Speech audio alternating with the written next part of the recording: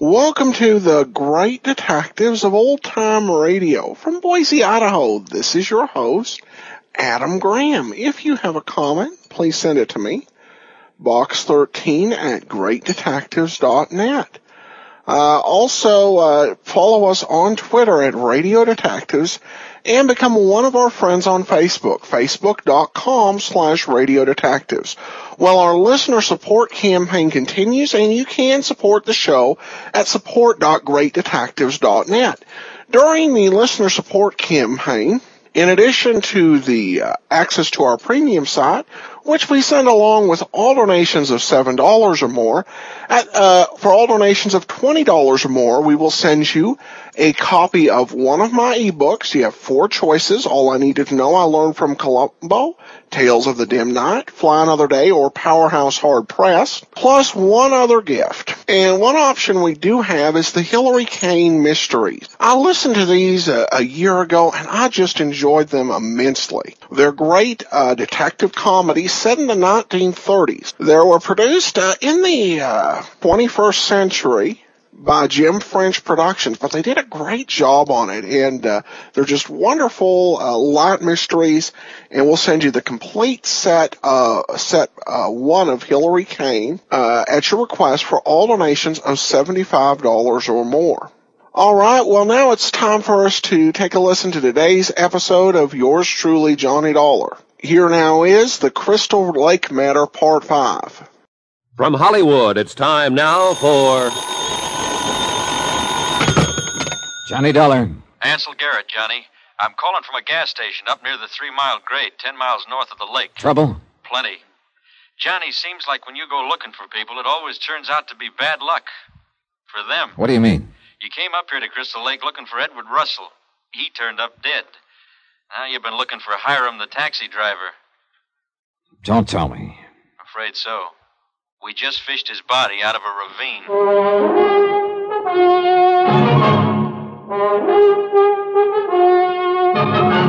Tonight, and every weekday night, Bob Bailey in the transcribed adventures of the man with the action-packed expense account, America's fabulous freelance insurance investigator... Yours truly, Johnny Dollar.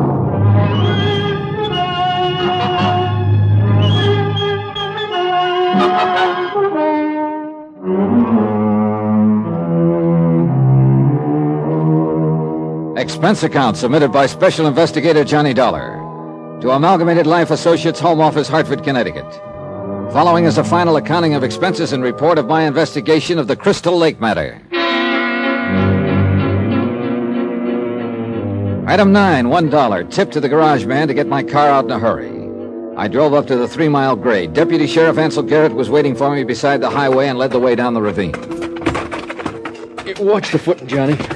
It's pretty tricky. Yeah. Who discovered Hiram's body? One of my boys patrolling the highway. He spotted a glint of metal down here in the moonlight. Yeah, here we are. Yeah. Oh, brother. Taxi cab and all, huh? What a wreck. Yeah, he crashed the guardrail and came down the slope. I doubt if it was an accident, Ance. When a guy's got a bullet hole in his forehead, it's no accident, Johnny. Looks like the same person who killed Russell killed Hiram to shut his mouth. I guess that's about the size of it. Hiram's murder opens up another keg of nails, Ance. How so? Well, Betty's story is that the last she saw of Russell the night he was murdered was when he drove away in Hiram's taxi. But that story depended on Hiram for confirmation. You'll never be able to confirm it now. Well, earlier tonight you were beat because you were fresh out of suspects, Johnny. Now you got a real live one again. Maybe. But trying to find a motive to fit Betty Norton is a blind alley. The only one who could benefit financially from Russell's death is his wife, Leona, and she was in Denver at the time. I still think Russell's murder ties in with the fact that he came up here looking for somebody named Bill, and apparently had it in for him. Could be. Trouble is, Johnny, we got too many guys by that name at Crystal Lake. Bill Cullen, the hotel bartender, Bill Jensen at the boathouse. Both of them are still possibilities, Ance. The bartender had a fight with Russell on the night of the murder. And it was one of Bill Jensen's padlocks on the cabin where the body was found. Yeah, it's true enough. Whoever killed Russell and hid his body in Bixby's vacant cabin didn't know that Bixby was planning on selling the place and would bring somebody up to show it and discover the body. Sounds real convincing, Johnny. Now all you have to do is figure out somebody's name for the whoever and a good motive, and you're all set. Oh, yeah, sure. Real simple. You know, one thing that's been bothering me from the start, though. Why did the killer plant Russell's body in a cabin? With all the wide-open spaces around here, why a cabin? Yeah, he could have figured dogs or animals would uncover the body if it was outside somewhere. How about the lake?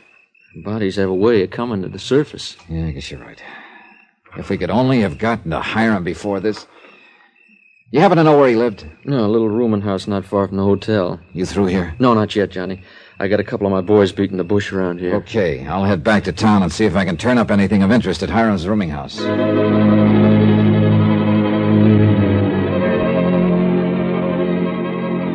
On the way back to the village, I stopped at Betty Norton's Lakeshore mansion, but she wasn't at home. Her housekeeper told me she'd gone to Denver for a couple of days. On hearing that, my interest in her as a suspect shot up again. Expense account item 10, $1.45, long-distance call to the Denver police, requesting them to try to locate Betty Norton for further questioning. Then I went to the rooming house where Hiram had lived. I couldn't find anything in his room that would give me a lead on his killer. But as I was coming out, I found someone in the hall who might. Huh? Well, Bill the bartender. Oh, hello, Dolly. What are you doing here? It's real simple. I live here. Oh? Same rooming house as Hiram, huh? That's right. Now, look, don't go trying to tie me into his murder. We was friends. I didn't know the news of his killing was out. How did you know he was dead, Bill? Well, I just talked to one of Vance Garrett's boys at the hotel. He told me. Oh, I see. No, you don't say, Dolly. You still think... Look, whoever killed Hiram is the same one who killed Russell. You had a fight with Russell on the night of his death. Yeah, well, I explained that to you before. He was looking for somebody named Bill. He thought I was the one, got tough about it. But that's all there was to it. I didn't kill him. I didn't kill Hiram. You'll never prove it I did. Yeah, going round and round on the merry-go-round. Somewhere along the line, I must have missed something. But I didn't know what. I decided to go back and start from the beginning. In this case, Bixby's cabin, where Russell's body was discovered. I found Bixby in the hotel bar. Hi, Dollar. Care for a drink? No thanks, Bixby. Well, I got a little good news earlier this evening. Sheriff Garrett told me he was through checking over my cabin so I can get it cleaned up and repainted now. You gonna advertise it again? Yeah, I'm not too optimistic about my chances of selling it, though.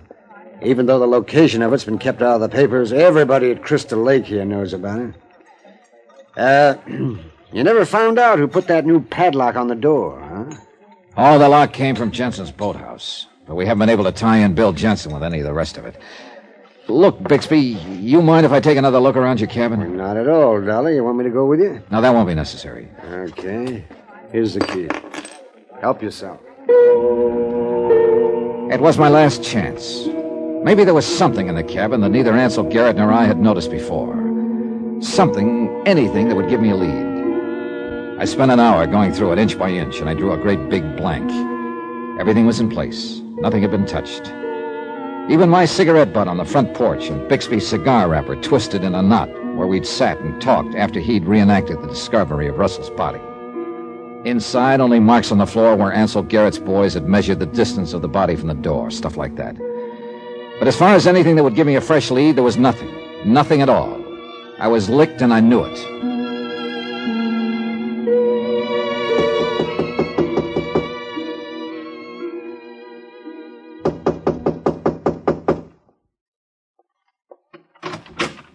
Oh, Mr. Dollar. Good evening, Mrs. Russell.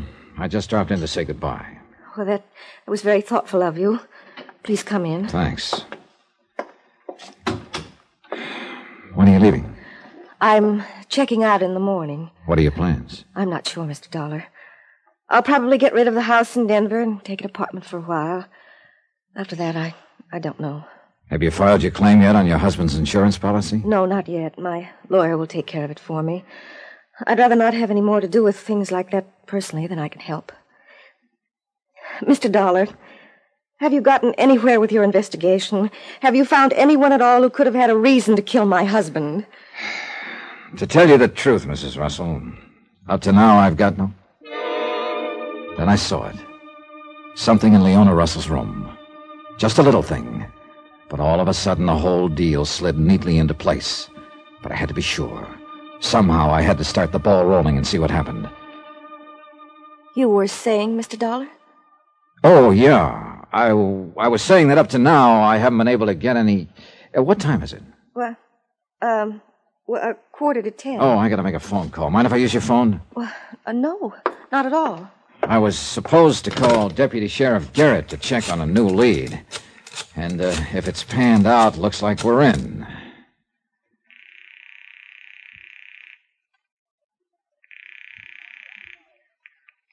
Deputy Sheriff Garrett. Johnny Dollar, Ants. How's that new lead look? Huh? What new lead? Yeah? Good. Hey, what are you... Oh, maybe putting on an act for somebody, Johnny? That's right. Well, looks like we're on the right track at last. You can't beat a lab test. Thanks, Ants. Something new has developed, Mr. Dollar? Yeah. Looks like we're finally closing in on the right man, Mrs. Russell. I gotta run now. Got a date with the sheriff. But I'll keep you posted. I went outside her hotel cottage and waited. I could hear her on the phone. In a moment, she came out, started along the trail near the lakeshore. I followed. I was sure I was finally getting close to Russell's killer. But then a gun barrel on my back told me I'd gotten a little too close. Hold it, Dollar. Well, Mr. Bixby. Surprised? As a matter of fact, no. Bill? Is that you, Bill? Dollar. Hello, Leona. Leona, you stupid little... Falling for a gag like Dollar just pulled on you. But I had to talk to you, to warn you. Looks like you're a little stupid, too, Bixby. Huh? I just spotted one of them in Leona's cottage. I told you I should never have come to your cottage, Leona. You insisted. I had to see... That's what threw me about you, Bixby. Clarence Bixby, but a middle name of William, huh? Wilfred. If it'll do you any good now. It was you and Leona right from the start. Her husband found out about it, but all he had to go on was the name Bill. Somehow he got a lead that brought him up here to Crystal Lake. Of course I arranged for him to get the lead. Yeah. You wanted to be easy to find. You had Hiram, the taxi driver, decoy Russell to you, then killed Hiram to shut his mouth. Bill, get rid of him. Then you killed Russell in your own cabin and left his body. I had to. The people in the next cabin moved in that night. I was afraid they'd see me if I moved the body. So you played it smart. You stole a padlock from Bill Jensen to throw suspicion on him. Then you advertised your cabin and discovered the body when a prospect wanted to see the place. A pretty neat cover, Bixby. You had a lot of nerve. I still have, Dollar. Enough to do what has to be done now. And sweet little Leona Russell, the poor, grieving wife, in it with you right from the start. Hurry up and do it, Bill. Then you and I can get... Oh, no, that's where you're wrong, Leona. It's not going to be you and I anymore. Bill, you can't say that. You engineered the whole deal right from the start, and I'm sick of it. I'm getting out. You can't get out, Bill. You hear me? You can't. You're in this as deep as I am, and you... yes. I can get out all right, Leona. I know one good way. Oh, yes, I've used it before, and it works. Here's for you, baby. Bill, no! Bill! He swung the gun toward her. I dove at him, but too late. Oh, no! I hit him twice in the face and he went down. I bent over Leona, but she was gone. She must have been dead when she hit the ground.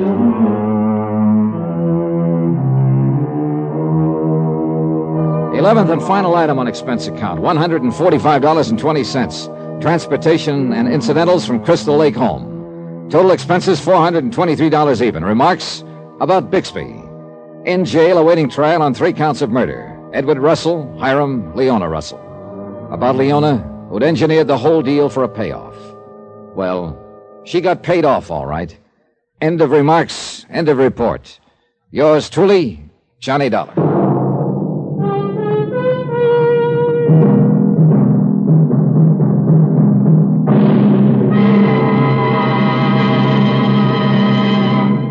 Now, here's our star to tell you about next week's story. Next week, beginning on Friday night, because I'm sure you'll want to listen to the Republican convention Monday, Tuesday, Wednesday, and Thursday of next week, a simple string of beads, and each bead on it, a motive for murder. Join us, won't you? Yours truly, Johnny Dollar.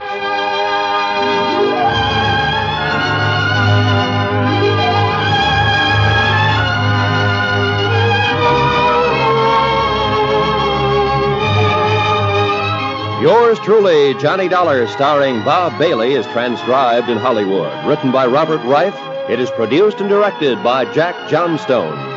Heard in this week's cast were Dick Crenna, Charlotte Lawrence, Gene Tatum, Howard McNear, Forrest Lewis, and Herb Ellis. Musical supervision by Amerigo Marino.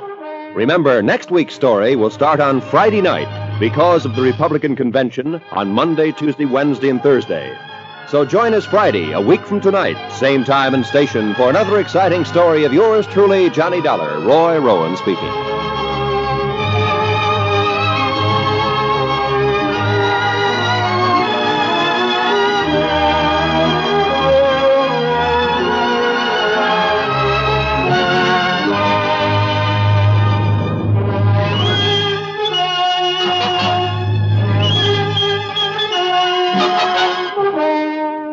Welcome back. Well, a solid ending to this story. Though we had a few hints along the way that it was at least in terms of the Mr. Bixby being one of the killers. The big thing was, I think it was part 2 or part 3, where they really called attention to the Nazi tied with the cigar wrappers, kind of out of nowhere. It just bugged Johnny. We don't get a ton of physical details, and usually when we do, it is something that matters. And, of course, the point at the series in which he visited Mrs. Russell also really gave a clue. Because at that point, without a murderer, you kind of sense that the next person Johnny visits is probably going to be in on it. Now we turn to listener comments and feedback, and we have this from Mary regarding episode 1129, the Indestructible Mike Matter Part 5. And she said, Hi, Adam. I was going to wait till I caught up to all episodes, but figure I'll do it now. Love the show. I put a number of podcasts on hold as I catch up to great detectives of old-time radio. Just finished episode 1129 of Johnny Dollar, loving the series, and had a few comments. You commented that you didn't like how Johnny didn't have the police come, and I think there's a reason. Cosgrove mentioned he had cased the joint. If he had seen a number of cops, he would have known it was a sting and wouldn't have come in. As to how Randy showed up quickly in part 4 when Johnny was hit, right before he passed out, he heard the voice of the room clerk. Only later was Randy there. The room clerk probably was the one to chase off the bad guys and call the police. I'm guessing in part 5, Randy was there, probably in plain clothes, figuring Johnny would get in trouble again. In my humble opinion, these aren't very big plot holes compared to other episodes. Probably the best Jack Johnstone written one I've yet heard. Well, Mary, thanks so much for the comment. I guess in regards to not being afraid that he would scare off Cosgrove, I guess I could say fair enough on that. It doesn't make a whole lot of sense, when you think about it in detail, but it does happen. It does seem, of course, that you could always have a plainclothesman or two, somebody undercover who was a police officer, and have some intelligence in how the police would stake things out. But as to Randy appearing, the problem is, in that particular episode, Johnny called Randy at the police headquarters. So Randy couldn't also be in the lobby. But I appreciate you listening to the show, your efforts to catch up, and that you cared enough to email. Thanks so much. All right, well, now it's time. Oh, wait, before we actually switch, another thing that they did mention is that they were taking Monday through Thursday of the next week off for the Republican convention. That wasn't an endorsement of President Eisenhower's re-election bid or anything. It was just that people did watch the major political conventions. Well, partially it was because some interesting things could happen there, the way they're arranged. Now, they tend to be much more infomercial-ish, which I think is why they don't get the same degree of audience. But that will lead to a 6-part serial next week, which means we won't have a second show on Friday next week. But we do this week, so let's go ahead and take a listen to today's episode of Manhunt, and there were 4 lost episodes between last week's episode and this one. This one comes from January 8th of 1944, and this is The Clue of the Red Thread. Manhunt. The clue of the red thread that led to Manhunt.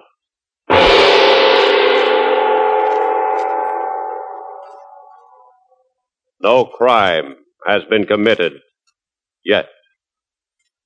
No murder has been done yet. No manhunt has begun yet.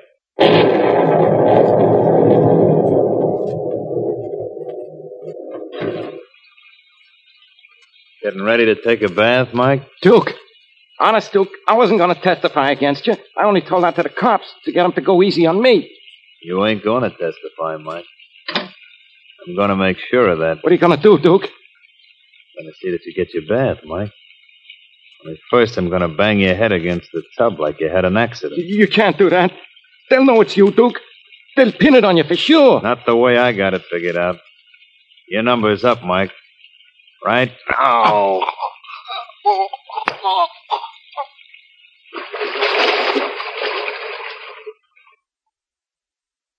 You got it figured out. It looked like an accident. Haven't you, Duke? All figured out. Who will discover it wasn't an accident? Who will know it was cold-blooded murder? Who will start the manhunt?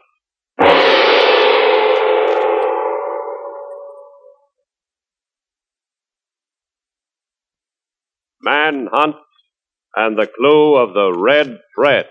Yes, I sent for you and Pat, Drew, and for a very good reason. At your service, Sergeant. At your service, Sergeant, he says. Listen, Drew, you don't like it here in your laboratory at headquarters, do you? You're always snooping around murder cases, you and your secretary, aren't you? Well, you know why that is, Bill.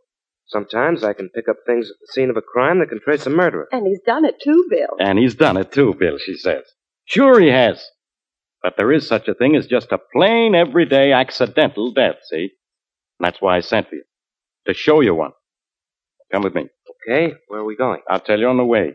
Just a couple of blocks from here. Ready? I'm ready. Who asked you? You ready, Drew? Yeah, sure. But I don't get it. I'll explain that, too. Come on. I see a guy was getting ready to take a bath. He slipped on a hunk of soap, banged his head on the tub, and slipped into the water unconscious.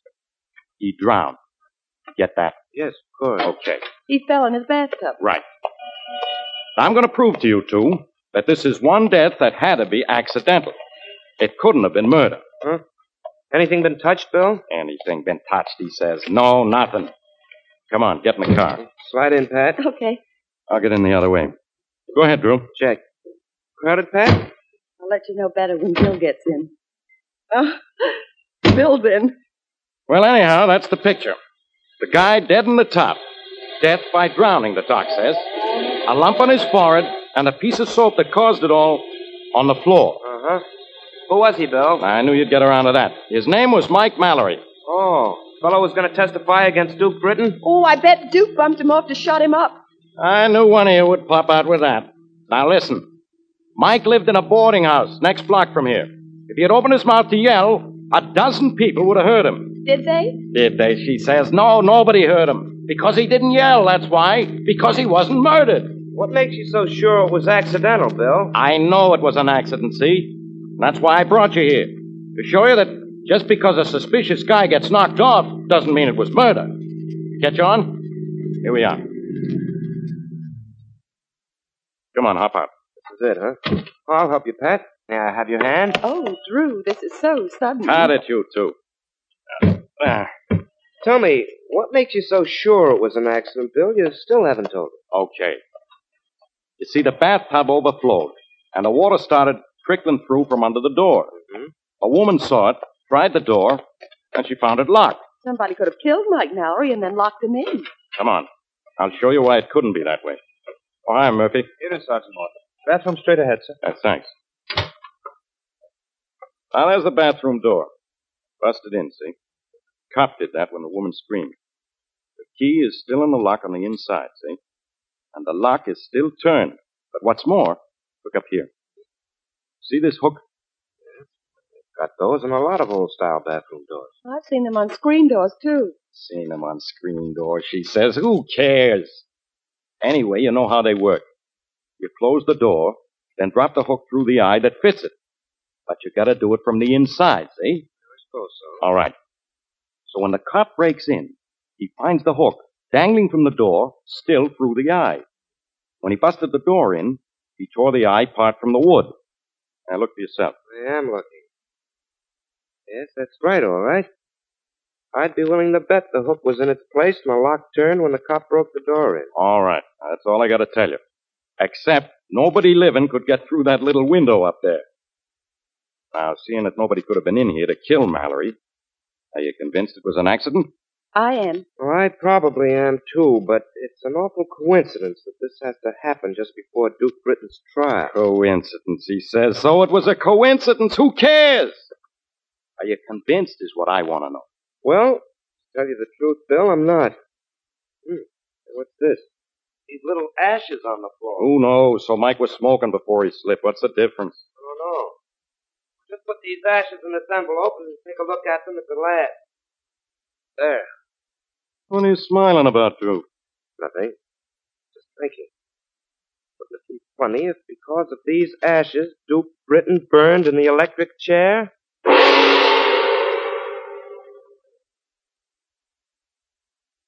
You've had your eye in that microscope for an hour. I'm getting a little tired of sitting here watching you. Patience, my dear. You're certainly trying mine.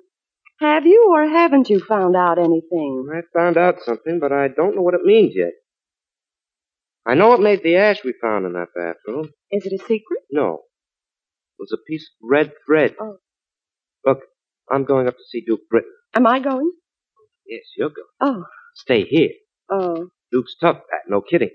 He'd just as soon kill you as kiss you. Who's scared? You are, baby. That's right. Drew, take care of yourself when you're tracing that red thread, will you? I will, Pat. And I've got a hunch that Duke Britton's life is hanging by that same thread.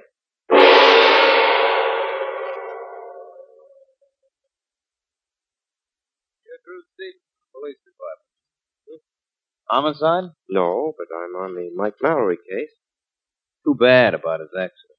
Yeah, I know how you mean that. Too bad. All right, so I'm not sorry. I came to see you, Duke, about a piece of thread. What? Piece of thread. Red thread. Would you know anything about a piece of red thread? Of course not. What am I, a tailor? No. No, you're a murderer, Duke, and I'm going to prove it. You left fingerprints on the thread you burned. I couldn't have. They were burned with the thread. Uh-oh. Don't move, Copper. I think this is a trick, but I gotta be sure. You want to be a little careful with that gun, Duke. I'm not gonna bump you yet. Gotta find out if what you say is possible first. If it ain't, I'll come back and apologize. If it is, you can bring back burned fingerprints. I'm gonna let you have it. What I'm supposed to hope is that I'm mistaken, is that it? Be awful good for you if you are. Put your hands in back of that chair. I gotta tie you up. Got some rope somewhere here. There we are. Around your hands in back of this chair. You know, you really don't have to bother, Duke. I'll wait here till you get back. Yeah, I know. Now your feet. I'll tell you now, it's no use trying that movie trick of getting to the phone unless you think you can dial it with your nose. On second thought, this gag won't be a bad idea. I'll just stick the phone in this drawer. There. Don't go away, will you now? I'll be back in 15 minutes. So long. I'll have a gag out in a second. Oh, I'm so nervous. I'm shaking like a leaf. There. Oh. All right, now, get to work on my hands while you tell me what you're doing here, Pat. I wanted to beat you out on the case just once. I got here just before you did and hid behind the drape. Oh, not so toughy. There. That's got it. Okay. I'll get my legs out myself. There. Well, what now? I'm glad this is only a one-room apartment. Pat, we've got about 12 minutes to turn this joint inside out. And if we're lucky, we're going to find a little spool of bright red thread. All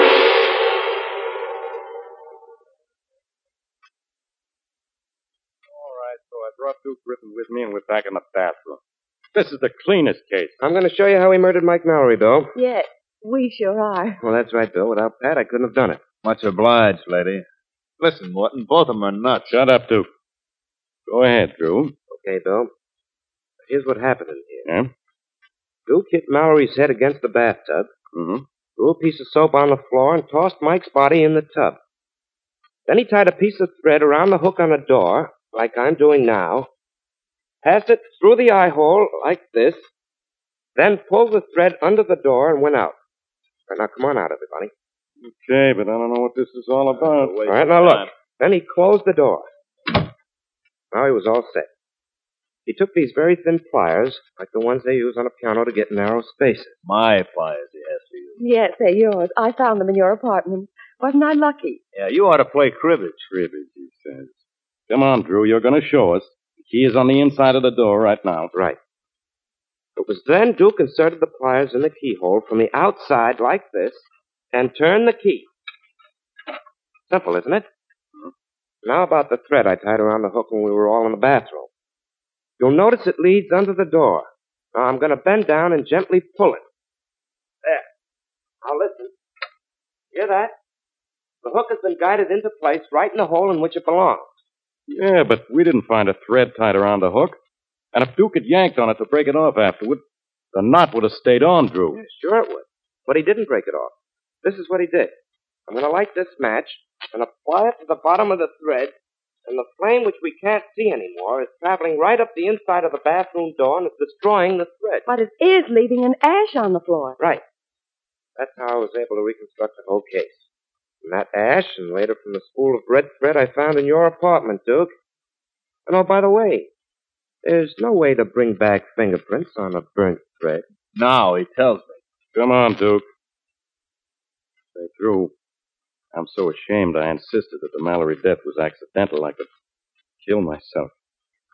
Only I'm afraid if I did, you'd find some way of proving somebody murdered me. Welcome back. Well, the execution of the murder and the solution to the case was actually pretty clever. This one having much more of a how catch 'em feel rather than a whodunit, since we're told from the beginning that Duke did it. I do feel a little bit for Sergeant Morton, because the setup for this episode was really odd, with Sergeant Morton taking Drew Stevens, a police scientist, to the scene of the crime in order to prove to Stevens that occasionally people died by accident. Unless we missed something in one of the lost episodes, Stevens never gave a great principle that every single death was a result of foul play. So apparently Sergeant Morton, a little desperate to be right, so he built up a straw man so that he could argue in favor of something that's just complete common sense, and he still can't quite prove himself right. I fear the good sergeant might need a vacation.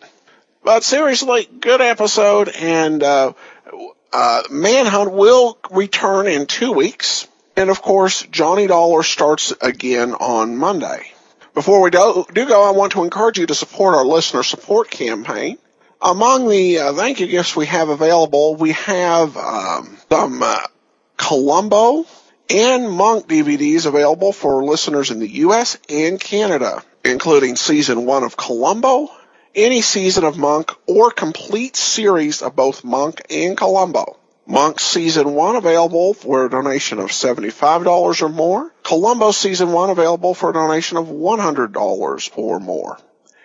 And also complete series information. You can view all available options at support.greatdetectives.net. And a couple other quick listener comments and feedback. Just a simple great podcast from Carrie on Podcast Alley. And also received a review on iTunes. This one from GB Russ says, well worth the small regarding the app, well worth the small donation to Adam, well organized, and always a pleasure to hear Adam's commentary. All right, well, thank you so much. We will see you back here Monday for Johnny Dollar, 2 weeks from today for Manhunt, and join us tomorrow for the lineup. In the meantime, send your comments to box13 at greatdetectives.net. Follow us on Twitter or Radio Detectives, and become one of our friends on Facebook, facebook.com/Radio Detectives.